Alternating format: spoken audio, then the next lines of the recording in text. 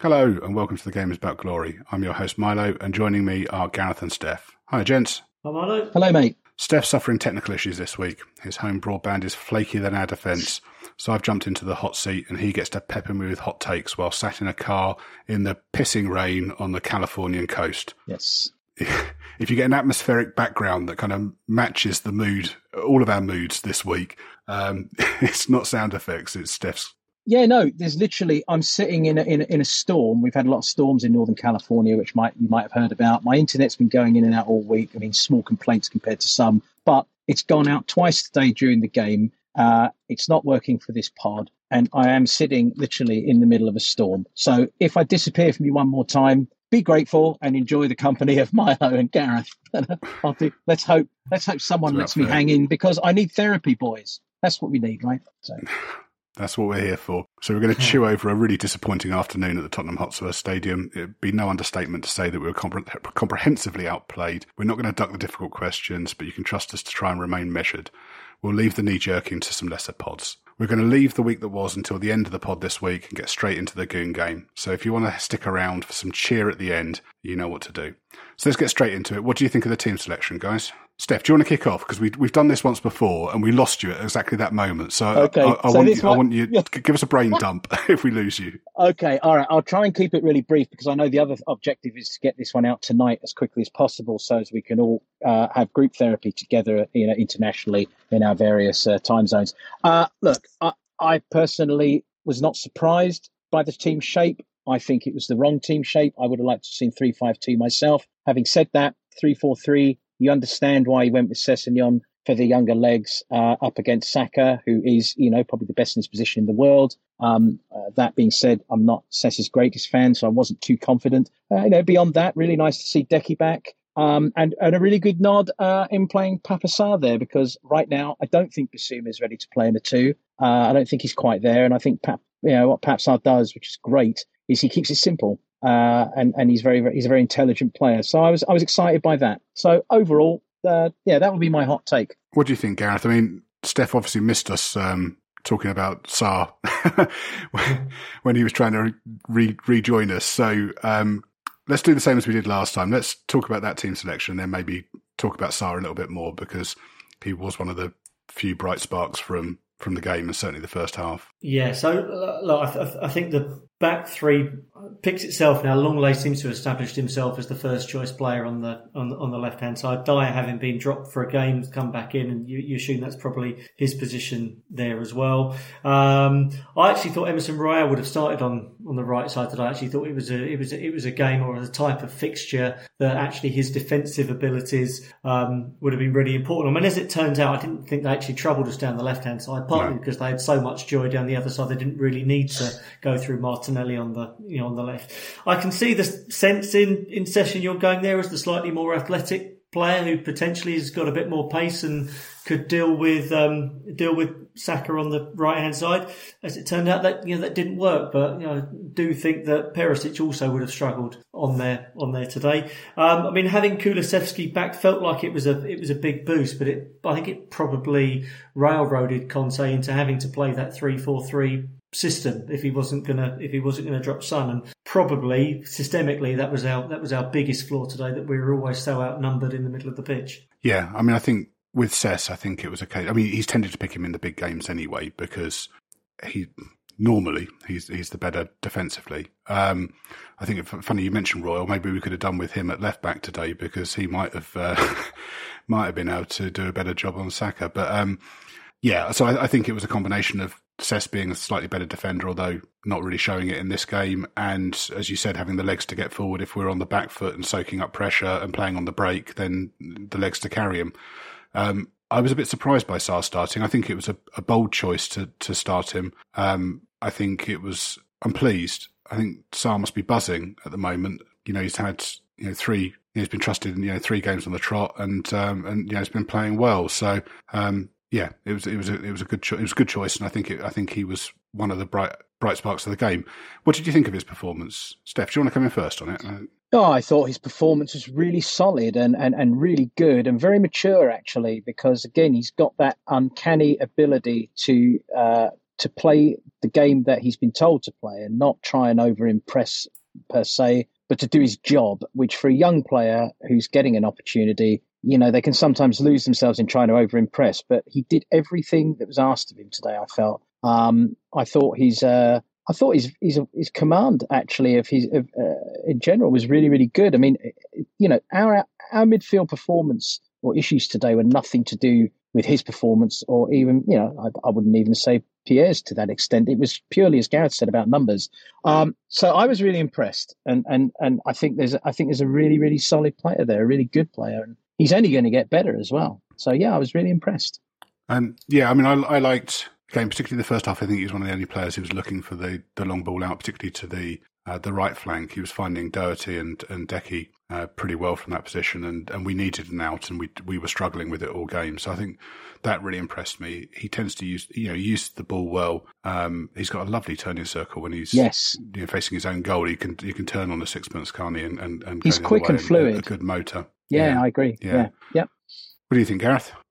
I think systemically that was always going to be a problem tonight. I mean, he didn't do anything that I've sort of really remember thinking, wow, that was brilliant. Let's see that on a highlight reel. But I hope he's going to be a good player. Often you see this from young players. You stick them in, and adrenaline alone probably gets them through the first sort of dozen games or so, and then you actually see their real level after that. But look, he's doing everything right at the moment. I mean, in some ways, it helps Conte a little bit. It's a bit of a distraction that you've got a young player who he has trusted and has worked his way up through the pecking order and is now been given some game time. Steph, do you want to come in there? I will, because I think that it is actually that maturity, Gareth, that really impressed me. That fact that he didn't look for a highlight reel moment. He just did his job, and he did it very, very competently. And I think that's what's fascinating, and why he's probably in ahead of Bissouma right now, is because he did his job competently. I am a little worried that it's a lot of weight on young shoulders, and the team's struggling at the moment. And that, long term, that might have an impact. But in terms of this game, his performance in the few games he's played has been better than anything that Bissouma's put in this season. So it's hard to argue, against him starting, at least until Bentancur returns. Yep. What impact do you think conceding that first goal had? And let's talk about that goal a little bit as well. I don't really want to dwell on it, but. Yeah. Do you mind if I come in, just because I fear that if the rain gets a little too heavy and the cormorant flies over me, it might cut my signal. That's kind of the kind of day we're having out here in upper Northern California on the coast. So look, there's a really weird thing, and I'm going to be a little esoteric here, and it does go into, if you don't mind, your second question a bit, which is it time for Hugo to hang up his gloves? Because I think the two questions are related, right? I mean, they really are. I mean, I'll answer you simply. That's why I put them next to each other. Yeah, conceding exactly. Conceding that first goal was, it's ridiculous. I mean, how many more times this season are we going to do that? And look, we can't. It's one thing to concede a goal and to not really get going until you're behind. I mean, that's painful enough. But to keep giving away these gifts, it's unsustainable. It is an unsustainable problem. And look, I don't want to make this. I don't want to make this a gangbusters on Hugo, because he's been brilliant and a brilliant servant.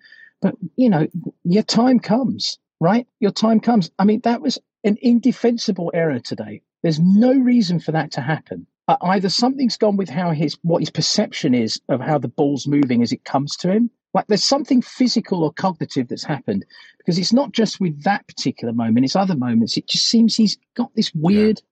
Anyway, and I won't even get into the way the goal happened. Didn't impress me either. The space behind Cess and all that. But regardless of that, Saka's a brilliant player. You give him even an inch, he's going to do something. But that should never have gone. I mean, it's absurd. Yeah, I mean, I think the thing is, if Hugo isn't there, it's not a goal. It goes across the face of the goal and out for a throw. So, Yeah. Which he said, it was unbelievable when he said that. I'm like, my God, he's absolutely right. It's the exact opposite of what a goalkeeper's there to do. And if it was Whiteman or Austin in goal and threw it into their net like that, we'd be saying they're not good enough, get rid, wouldn't we? So, and really it was that kind of rookie level of mistake, I think. It's the fourth mistake he's made this season, isn't it, Gareth? That's cost us a goal directly and directly cost us points. Well, that was someone put that on our WhatsApp group earlier, so I can remember the one against Villa, unfortunately, which was 2 weeks ago. There was the one against Newcastle when he misjudged the long ball. I can't remember what the fourth one is, but I don't doubt there is a fourth one there. I mean, I think goalkeepers, unfortunately, just by nature of what they do, they're judged on the number of mistakes that they make. So even the best goalkeepers make mistakes at times. You know, if you look back at clips of Peter Schmeichel in the 90s or David Seaman, occasionally they made mistakes, but they were few and far between. But there's a very real pattern of these coming in, and if that's for this season in 25 games, it's leading you to a pretty clear conclusion. And I would be dropping him for Fraser Forster at this point, because I just think that he's our captain as well, and I think the confidence in him must be shot. That the defenders can't have that much faith in him anymore. I don't know, we weren't going to knee-jerk tonight, but I really think that, you know, the pattern is very, very concrete now. I think, you know, maybe it's him being captain that's keeping his place at the moment, because it's a bit harder to drop your captain, and, you know, maybe has a bigger impact on the squad.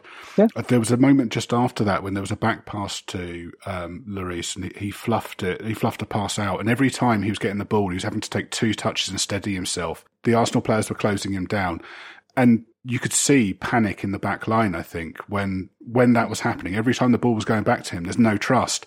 And I think when you talk about that first half turning, I mean, Arsenal were on top before the goal, but I think it was a bit more even. The defence started panicking, and I think a lot of that was down to Lloris in possession and what, you know, and that mistake. Yes, you boarded up, and I mean, there's so much, unfortunately, with Hugo's performance to analyse, including that goal being the biggest. But there was that moment he tried to play it out and he nearly got caught. I thought that happened before the goal. I mean, look, my timing today is all off. I'm not sure what happened when. I mean, that's just the way this day's gone. But I remember that clearly, and I remember thinking, oh, Christ, we really don't need this today. And to your point, yes, Arsenal were marginally on top, but you need to be solid from the back. That's Conte's teams are built on being solid at the back. We know this. And it's not, I don't think it is a pile-on, chaps, to say that, you know, Hugo needs to take a seat for a while. I don't think it is a pile-on. I really don't. The only issue is, if you do sit him down and drop him for Forster, is he ever going to come back with any confidence? I suppose you would hope he does. I mean, he's a full professional, but I don't know. But we can't tolerate this any longer. And West Ham, I think, was the other boob. I mean, he made a mistake against West Ham. I think it was West Ham. And he spilled, I don't know. He spilled enough, hasn't he? He spilled so many.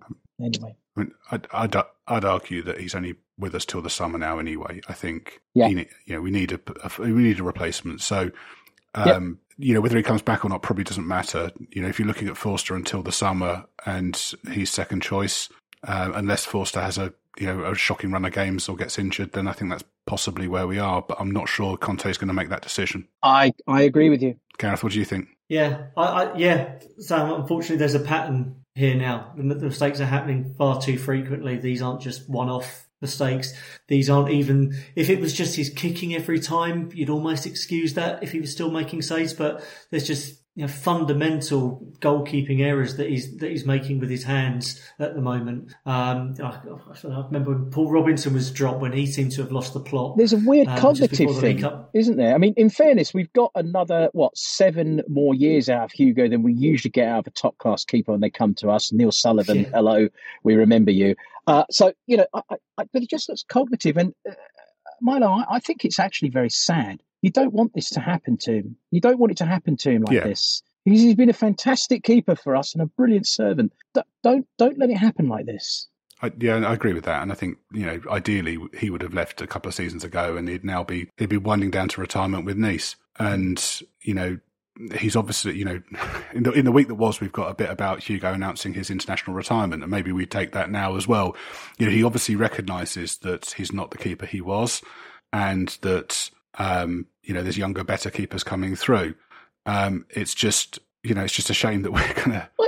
I've got to tell you guys, every time I see him in the tunnel these days, I look at him and I'm actually trying to figure out what existential crisis he's going through, because he always looks deep in a tunnel of like despairing thought. That, like, you know, like he's contemplating, you know, what happens when you go, or, you know, like, you know, is this all a dream, or is the dream our real life? He's like lost in his own head. He looks shit scared half the time. I don't know what's going on. And I think it was probably made worse in this game by Ramsdale having such a good game. You know, Ramsdale made the the big saves look easy and was very, very comfortable in possession. And, Arsenal, it helps that we didn't really pressure him much, but, play back to him with confidence and you know that he's going to, find a ball out and find a man. And I think if you swap the keepers today, maybe we get something out of the game. I think it's that fundamental. Yeah, maybe. Yeah. Who knows? I mean, it's certainly, when you ask that question, what impact did conceding the first goal have? That's an inevitable conclusion, isn't it? Because it had a massive impact, enormous impact. I mean, Gareth, you were in the stadium. On TV, it sounded like it really took the wind out of our sails and it quietened down after that. Is that how it felt?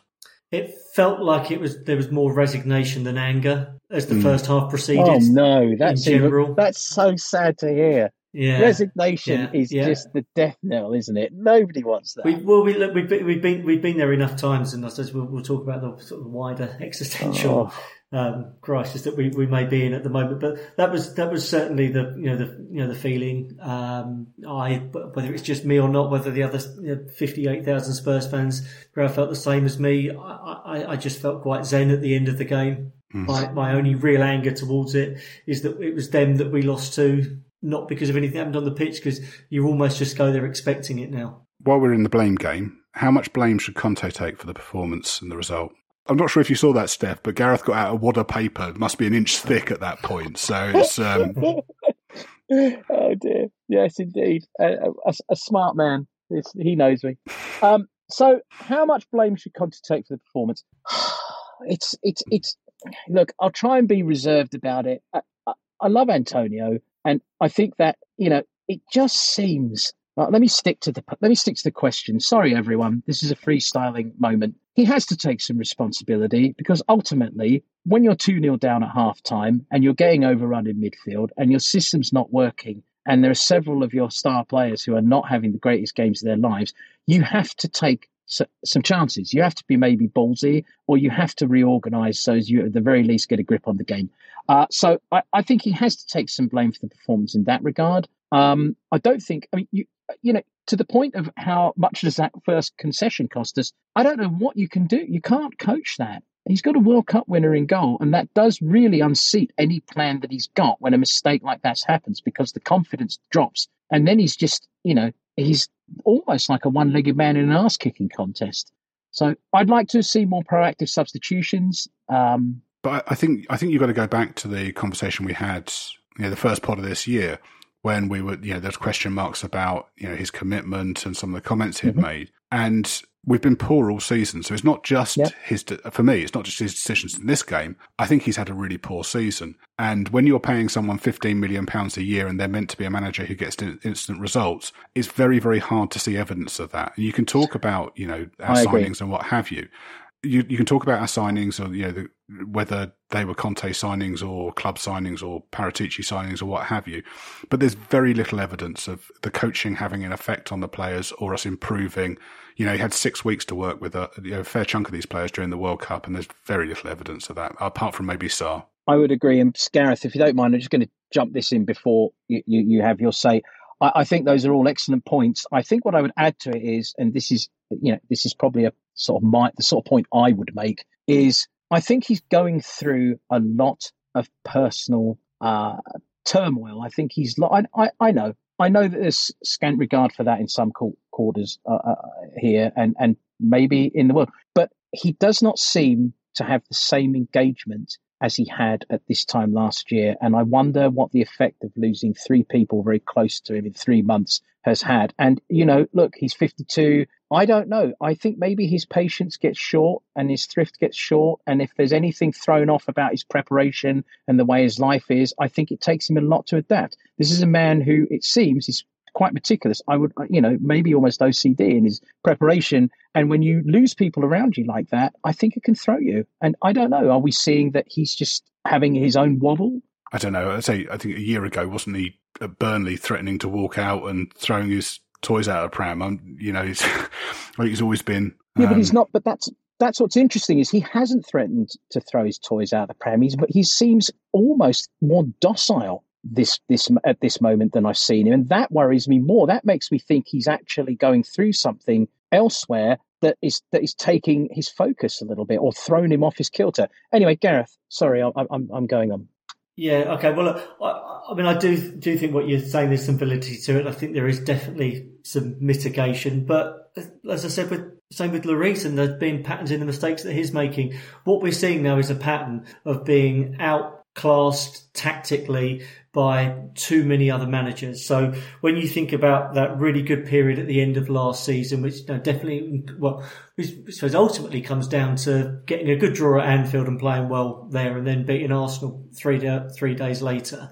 The Man City away game was a fantastic result. I do think it was a bit of a flip of the coin game that happened to go our way. But do you know what? Those good results we got are the outliers now. So actually what's normal is losing against teams up and around us in the positions that we want to be in, occasionally going in and outrunning and bullying some of the lesser teams like Leicester when we put 6 past them and 4 against Palace last week. But increasingly there are better coaches who are out coaching him and coming up with systems that so easily nullify and negate what we're trying to do. It's untrue. And as you said, look, we're paying him. He's probably the highest paid coach in the league, and you want him to come up with systems and strategies that are adaptable and meet the needs of the opponents that we're playing. And at the moment, they're not. Well, I mean, when you talk about our issues in midfield or playing out from the back, I mean, Tuchel found him out. Tuchel got the better of him several times as Chelsea manager, and that became a blueprint for teams that are capable of playing that way. And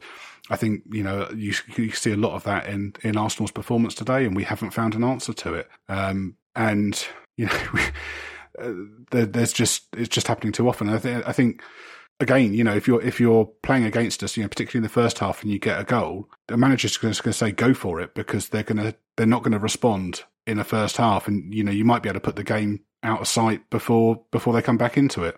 And Steph, I think this somewhat plays into the next question that you're going to be asking us. I think that the wider issue with Conte is whether he is the fit right at this moment in time. The recruitment versus the manager, and how he has always wanted to work at other clubs versus how he is working or maybe not working so well at this club.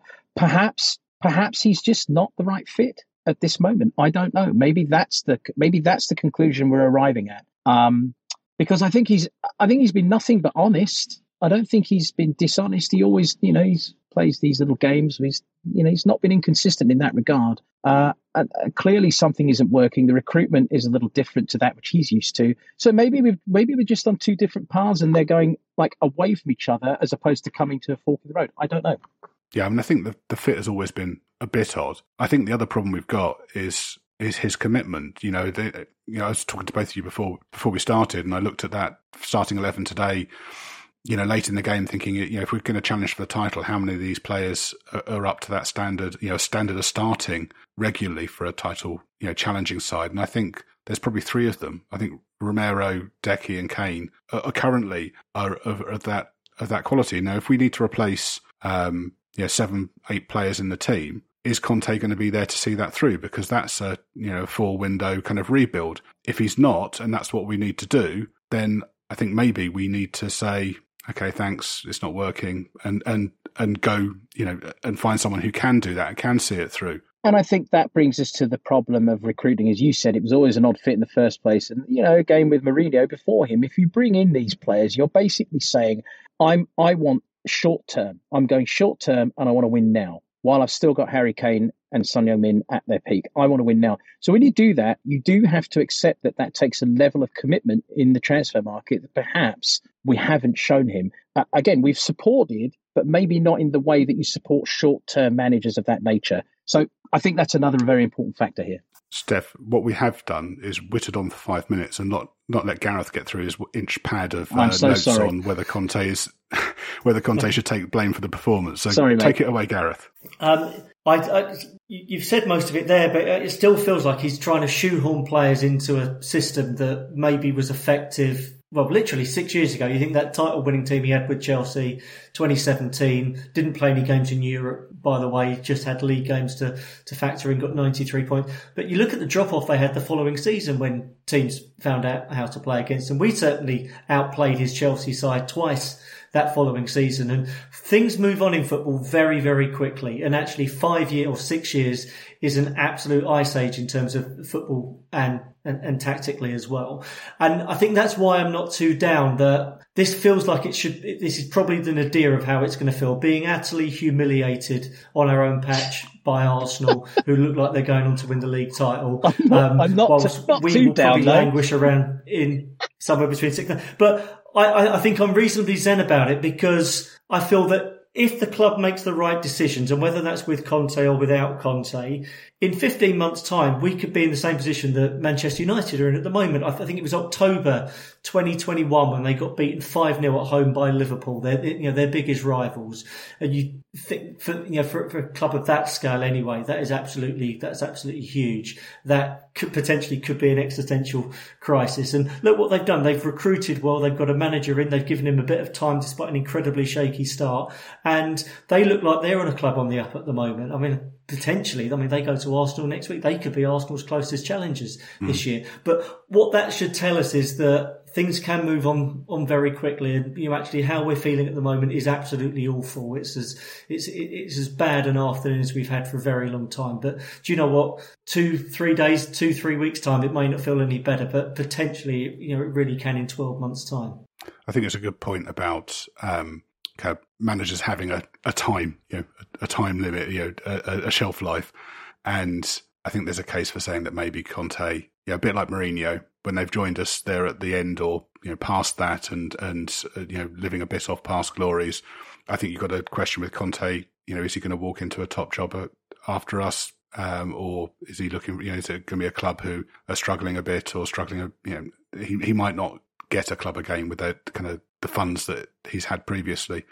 If we're saying that is the case and, we were looking for a new manager, one of the things that struck me during the game is that, Arteta was appointed, around the same time that Mourinho, we sacked Pochettino and appointed Mourinho. They were joined at pretty much the same time. And Arsenal have followed a model not dissimilar to we were following under Pochettino, signing predominantly young players. They've spent more than we did, but signing, players and keeping faith with him and allowing him time to build those players through. And we've adopted, we've had, a couple of kind of win now managers that, Steph touched on earlier. Maybe that's justified when you're trying to, or you can see the logic when you're trying to squeeze those last couple of drops out of Son and Kane, and you recognise, you've got generational talents there, and maybe, bring in managers with an attempt trying to get something out of that. But, it sounds like we're at the point where we accept that maybe that hasn't worked. Sorry, a bit of a long-winded question here, Steph. I've really taken to your chair. Would you be willing to have a few seasons of lower finishes if we brought in a manager who was committed to bringing through and improving a good batch of, the good young players we've already got at the club and signing similar players to bring in? Is that something that we'd be willing to accept? I think Arsenal finished 8th twice, didn't they, under Arteta and kept him? I think, yes. Steph, do you want to come in on that? Yeah, I will. First of all, I and just to go on record again, I will always feel that Poch should have been given a chance to rebuild again, and I think we could arguably be right up there with Arteta right now. So, that's that's a feeling I have. He was always a great project manager. Who knows if he burned out on that? But yes, I do think that I would be prepared for that if I saw that there was a plan. I think that all you're looking for is you're looking for a vision. And you're looking for a plan, and you're looking for something that everyone is on the same page with. And what is increasingly apparent with our situation is that the pages are from a different book, but sitting inside the same cover. And that is a little disconcerting. So get all the pages belonging to the same novel. Look, we haven't fucking won anything. For how long? Under Poch, we didn't win, but we won because we were in the same direction. We were doing it.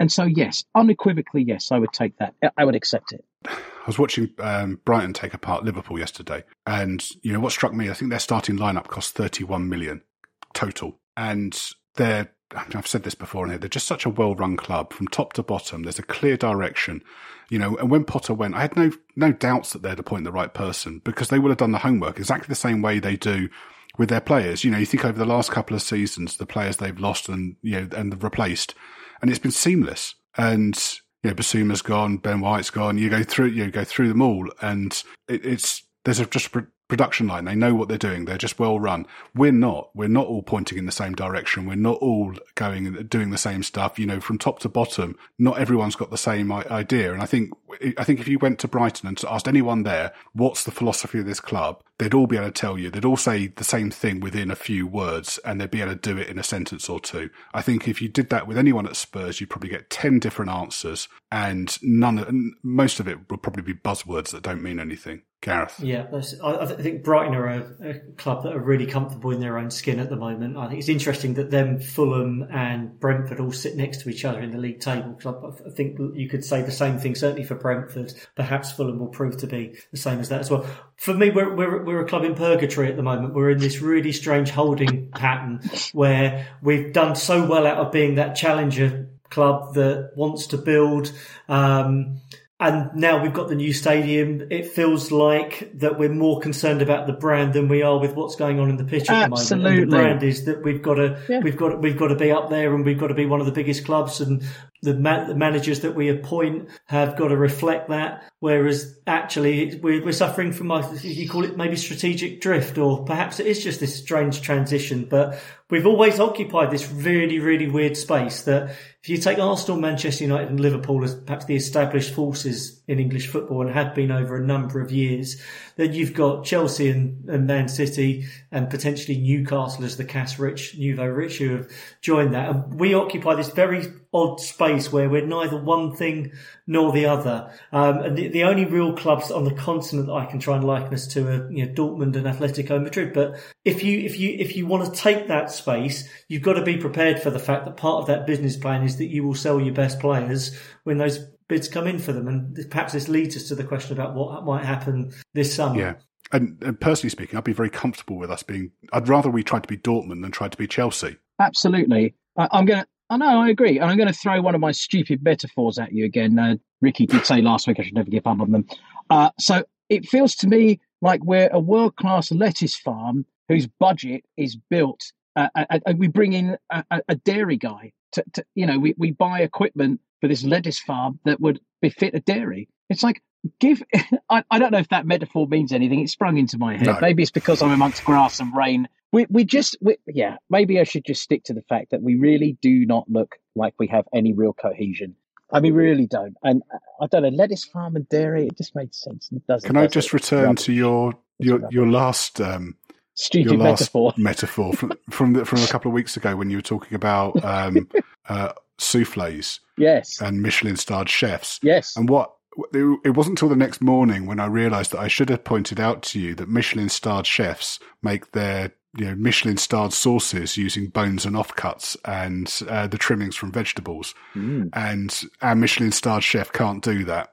We found a metaphor that works in the end, didn't we? we went through lettuce fields and a dairy to get there, but it's a great point. I mean, I think you've both summed it up really well. Yeah, I mean, I think we're all in agreement, aren't we, that maybe the fit, maybe we are in that moment where we look at this, and I think depending on what happens on Thursday, maybe the fit, we just have to hold our hands up and say, well, the fit isn't right. Yeah, that's it. I mean, look, it's a difficult one because you can understand from Daniel Levy and the board's perspective that they feel they're in a position where they've got to be chasing the biggest commercial deals, and they've got to be generating income, and they've got to be getting money into the club essentially to be able to get it out. And the way they want to do that seems to be just by taking shortcuts and just hoping that you get a big on field, that you get the best manager in, and that they are still the real deal, and that they're going to get you those results. And I think getting fourth last year, we might look back, well, maybe we'll win the Champions League this year,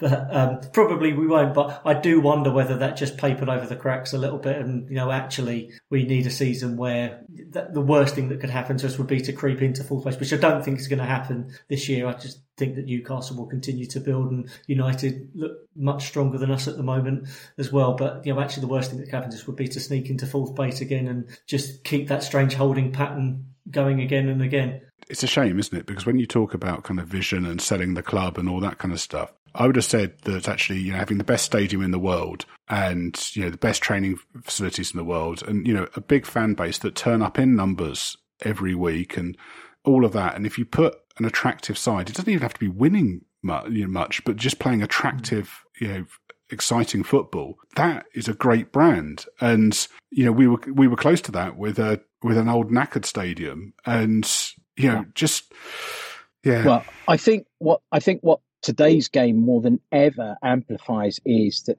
and you look at them across the road today and you look at what Arteta's done, he's been banging on the door for a while, but the thing that he managed to do that really brought it together was arguably not on the pitch. It was around the club.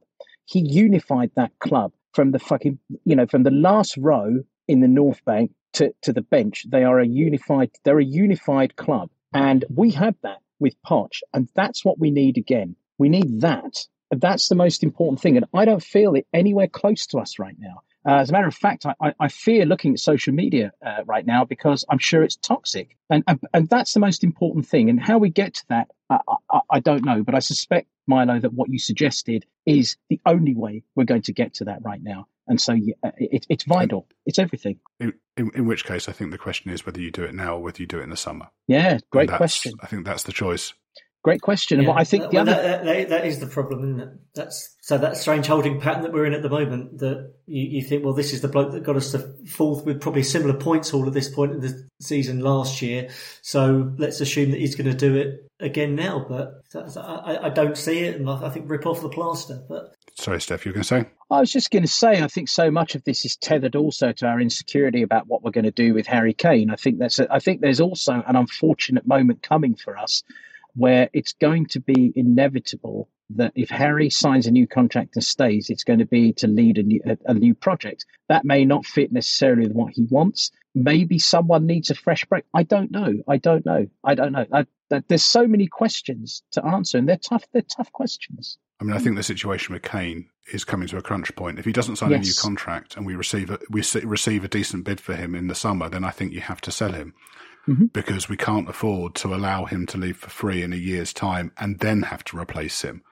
So I think, if Man United come in with an £80 million bid in the summer and he hasn't signed a new contract, then I think you've got to accept it, or, at least try and get other clubs interested, and get an auction going. And that's where the question of whether to do it now or the summer comes, because I would almost say that if you think that is a potential and increasingly inevitable conclusion, maybe you think of doing it sooner than later. But to do that, you have to have earmarked your manager. Now, if it was managerial musical chairs and let's say Potter becomes available and Poch goes to Chelsea, I don't know. I mean, would you take Potter? I mean, I don't know, but I think I think we have to go with the project at this point, because that's essentially what we are in every definition of what we're doing and how we're behaving, except for Antonio. And again, that's no real blame on Antonio. It's about the fit. I mean, I think Potter's a good manager. I think, a bit like we're saying with Conte, I think he's at the wrong club at the moment. He's got a chairman who's just going crazy. I mean, I want the warm embrace of Poch again, I think.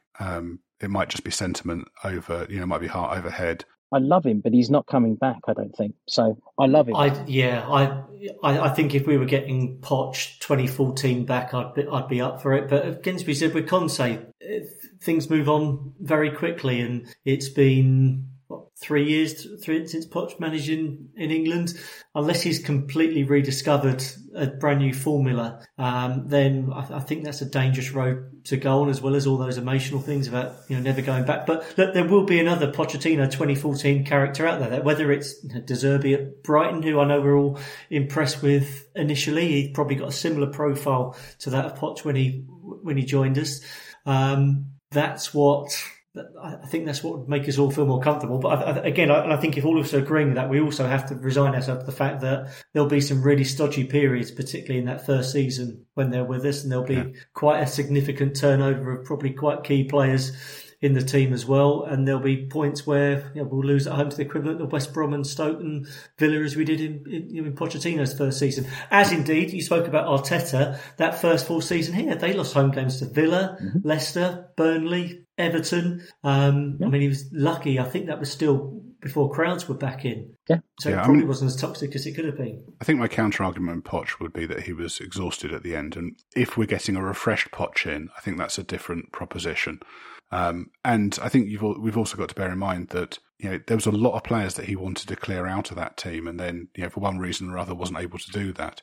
So I do think he's someone who could come in and be ruthless. I don't think he's the kind of safe, comfortable option that some of our fans seem to think he is. I think he's a pretty hard guy, and he doesn't duck difficult decisions, and he's clearly campaigning for the job. Yeah, it all comes down to I think really one thing, and that is what his relationship will be with the board at this point, given how fractious his relationship became with elements of the board towards the end. And I don't necessarily mean one person, just there were, I think, factitious elements springing up. That's, I don't know if that's been resolved. Look, emotionally, I'd love it. I think if I was being really brutally honest, I think we do need to find not even a De Zerbi, maybe a Zerbi. Maybe we need the next one. I don't know. But I think we do need that energy. The players we're signing, the Paratici signing, and that's the other question, is how Paratici would work with Poch. If indeed Paratici would stay if Conte goes, which I believe he would, because isn't that the point of a director of football? So yeah, absolutely, yeah. So many questions. Yeah. So are we saying that's what we think we need? We need. Yeah, I think we sadly. I think what we need is a clear sense of direction, and that's what we're lacking. Correct. If Conte signs a new Conte signs a new contract next week, Kane signs a new contract next week. We bring in Porro, we bring in Trossard, then I think things start looking very different very quickly. But without that kind of certainty, it feels like we're drifting. Let that be the gavel on the moment. No. So what do we think of? Yeah. What do we think of Arsenal? Apart from responding in the juvenile shit, let's be honest. They're a top side. I think they controlled the game today once they got their noses in front. I think even before that, there's a strong argument to say they were in control. And I felt they had an extra 2 gears to go into. I think they're the real deal, and I think they have been. And I think that we all have to put our big boy pants on, or our adult pants on, I should say, big boy, big girl pants on. They are most likely going to win the league. I really feel that. I feel that they are a top side. The only thing that would trip them up is squad strength. But they're a top side. Yeah, it feels like a seminal weekend with City losing yesterday, and City didn't particularly impress me apart from sort of the 10 minutes around the time that they scored. They'll show up on Thursday, won't they? Yeah, cool. Well, and possibly we want them to. I think genuinely, for what we've got left riding on this season, making sure Arsenal don't win the league might be about the best thing that we can salvage from it. If we drop 6 points to City now, having already dropped 6 to Arsenal, and I'm saying that it's about 50% tongue in cheek. You've gone all 1997 on us, haven't you? Yeah. No, but if we want to be sensible and mature and grown up about it, you think that we've seen a really masterful team there that's really, really confident. It's got momentum behind it. They've got a strategy in place, and they've got good players that fit that system around them. I mean, Xhaka's still a prick if we're going to be silly about it, and trying to get Romero sent off when he clearly wasn't. I mean, that should have been a yellow card for simulation, shouldn't it? That challenge on the halfway line when he threw himself into it. But so we've got to find something to attack him with, haven't we? But that's about all I can. I think they're the best visitors to the Lane this season. I think that was the best performance of a visitor to the Lane this season. Right, come on, let's get this over with then. Closing thoughts, one positive, one negative. Gareth, you go first. My positive is that poor old Emerson Royale was on the bench and therefore was immune from any negativity coming from the Sands today. The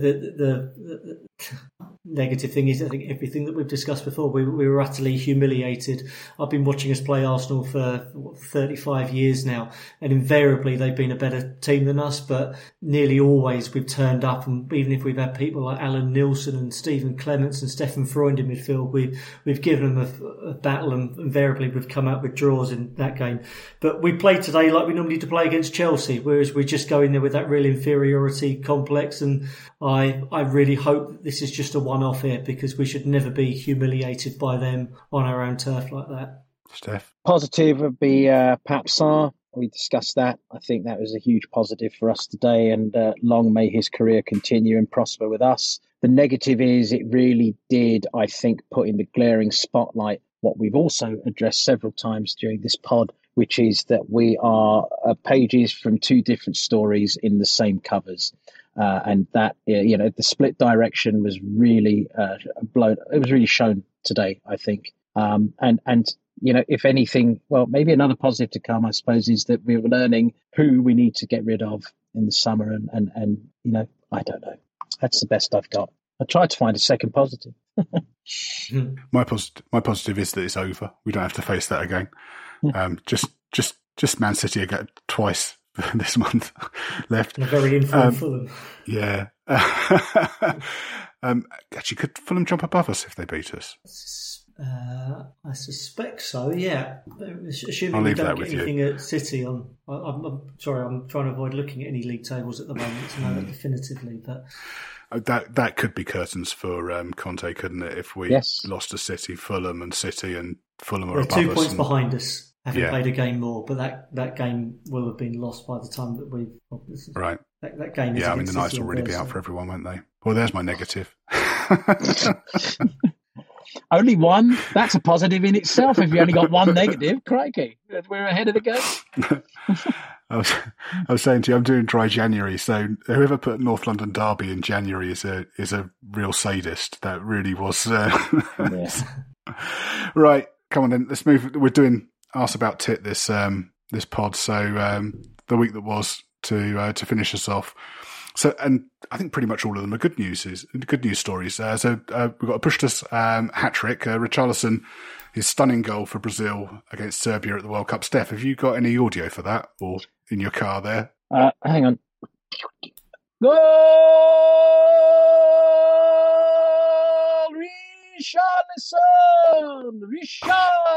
Richarlison! It sounded even better then, actually, because with your crappy signal and your iPad mics, it sounds... I've got the real kind of medium wave radio effect to that. So, excellent. So go on. No. So so Richarlison's been nominated for the 2022 Puskas Award. It's our third year in the row. The previous 2 years we won it with Lamela with his wonderful Rabona against the Goons. Oh, happier days. Well, actually, no, it wasn't, was it? Because we lost that one as well. But it was a wonderful goal. In March 21, and Sonny won it last year for running the length of the pitch and past half of Burnley's side before calmly slotting it away. How do you think Richarlison's effort compares to those last two winners? I feel a bit removed from it because, of course, he did it for Brazil rather than us, whereas Sonny and Lamela's goals, they're both in lily white, weren't they? I think in our football crimes, Steph admitted to being a kind of glory-hunting Brazil fan on the side, so I think he can claim it as... I don't know whether he's got a Brazil and Spurs half-and-half scarf. Glory-hunting Brazil fan, that's lovely. I love that. Yeah, I will say that thrust as I was by profession into following them during the 94 World Cup, I'll accept that criticism.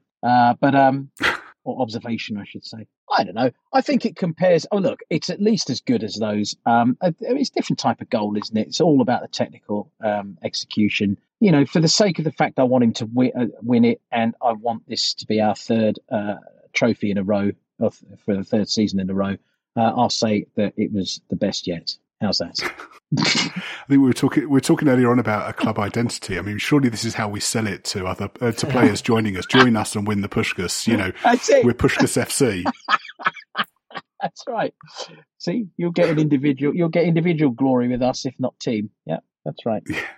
So, talking of individual glory, Gareth Bale announced his retirement from all forms of football this week. Bale represented Wales at the World Cup and been playing Major League Soccer for Los Angeles FC this season. So during a remarkable career, Gareth won the Champions League 5 times, the World Club Cup 4 times, La Liga 3 times, UEFA Super Cup 3 times, the Spanish Cup once, the Spanish Super Cup 3 times, the English League Cup with us in 2008, and last year the MLS Cup and the Supporters' Shield. Any favourite Bale moments we want to relive? Put a shine on a otherwise awful day?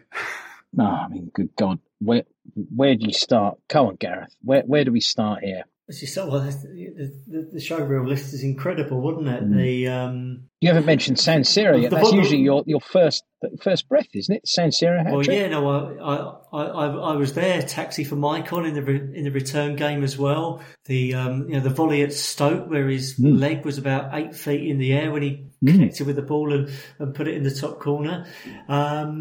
All the goals that he scored against Arsenal, which he scored several of them, including at least one at the Emirates, which proved to be a decisive one back in 2010. There's just so many of them, isn't it? I think that back end of the 2012-13 season, we were just seeing probably the third best player in the world in our shirts, which is every week, and the games that he won by himself. I think that the goal that he scored against Sunderland right near the end of that ABB season was probably my favourite, simply because at that point I thought it was enough, and I thought that he had squeaked us into the top four, and he'd done it. I mean, there was so much pressure on him at that moment in that game because he was literally the only person who was going to get anywhere close to the net the way the game was going. And he didn't just get close to it, he absolutely broke it apart. And, you've got the West Ham, he scored that absolutely brilliant goal against West Ham. I mean, it's very hard, isn't it, to gauge exactly what your favourite Gareth Bale moment is. And there are so many, I'm sure that, if we're honest, I'm sure a few of us would also tip our hat quite happily to that spectacular overhead kick in the Champions League final. Yeah, that he scored for Real Madrid. An absolutely incredible piece of skill to be able to do that. Yeah. But I mean, we've seen him. You've been watching Spurs a little bit longer than I have, but we're fortunate that we've had these players, even in really, really abject times when there's been very average players around them. Yes. That we've had these players who have just been on a different planet. It's like having the cheat code on playing FIFA, isn't it? Where you've just got one player who you give the ball to, and they can just do the same thing every time with the same outcome. And he had that for particularly for that 6-month period at the end of that 2012-13 Absolutely. season. And we were lucky enough to witness that. I mean, really, as a footballer in a wider sense, I'm just so sorry for the way that he was treated by Madrid. I mean, that's utterly scandalous. You spoke about the goal that he scored in the final, which probably up there with Zidane against Leverkusen in 2002 has got to be the greatest goal ever scored in a Champions League final. Oh, yeah. To think that they only have a lukewarm feeling towards him, I think is utterly scandalous, and they're an absolute joke of a club, really, aren't they? I think the other shame is when he came back to us on loan, it was 2 empty stadiums. It was a real shame that he didn't get to play in front of a crowd for us. And that he didn't get to see me wearing my $200 nipple-friendly Gareth Bale yellow shirt, which would have surely spurred him on to help us win a trophy. To announce his retirement earlier. Oh, dear. So while we're talking about retirement, and we touched on this earlier on, Hugo Lloris announced his international retirement earlier this week and his club retirement today. Hugo captained France to the World Cup last year and narrowly missed out on being the first captain to lead his country to back-to-back wins. Lloris made his France debut in 2008 and his country's record appearance maker with 145 caps, 122 of those as captain, which is another French record. It's a bit sad, isn't it? It kind of feels like the end of an era. Yeah, I sort of feel like he's gone out with France at the right time. Yeah. I think he played well for them in the World Cup. There weren't any, I can't remember any. He certainly played very well against us. I'm not sure he was particularly tested in the semi-final. So it feels like it was a good time for him to go out for France, and I'm sure that he'll be well remembered by the French Football Federation. Yep. Look, he won the World Cup. He nearly won it back to back. He's even been in 2 World Cup finals. You don't get to do that unless you are, or at the very least have been, one hell of a goalkeeper. And I think we'd all agree that he certainly has been one hell of a goalkeeper. And you hope that those are the memories that remain as he gets into his twilight here. And you hope that he knows that and sees that. And yes, let me just let you take it on, because otherwise we're going to get maudlin here, aren't we? Yeah. Yeah, it's just sad. And I think you touched on this earlier on, Gareth. I think with keepers, maybe the end comes a bit quicker than it does with other positions because there's not much hiding, is there? And it's such a shame. Another departure, say, Lucas Moura. There was an announcement later on the week that the club have decided not to take the option of extending Lucas's contract for another year. Lucas is now free to speak to other clubs about his next move in the summer, although the club may allow him to leave earlier. Lucas joined us in January 2018. I've spoken several times recently about how he'd like to leave as a free agent in the summer. This is a bit of an easy one, this. How will he be remembered at the club? He'll be a cult hero. Yeah, thank you for Amsterdam. Yeah. Yeah, cult hero. But in saying that, there's no point today where you thought, I wish we had Lucas Moura on the bench. I'd love to bring him on at the moment because he would make the difference. And I don't think any of us have really felt that way about him in probably a good 18 months, 2 years. Thank you for Amsterdam. Thank you for Amsterdam. That's it. That's all. Right, let's finish with a couple of transfer rumours. So Trossard, it's been widely reported this week that we're interested in signing the versatile 28-year-old Brighton forward Leonardo Trossard. Reports towards the end of the week said that Trossard was training alone after Roberto De Zerbi was unimpressed with his attitude after returning to the World Cup. And actually, after I wrote that, Trossard's agent released a statement which was quite strongly worded, saying about how pissed off he was with De Zerbi. And what I'd heard on Friday after being left out of the squad for the weekend, he jumped on the Eurostar and went back home. So, what do we think? Would he be a good signing? Sounds like a great character to have in the squad, doesn't it, at the moment? He's okay. I mean, his assist record isn't great. His goal scoring record isn't great. He pops up once in a while with something useful.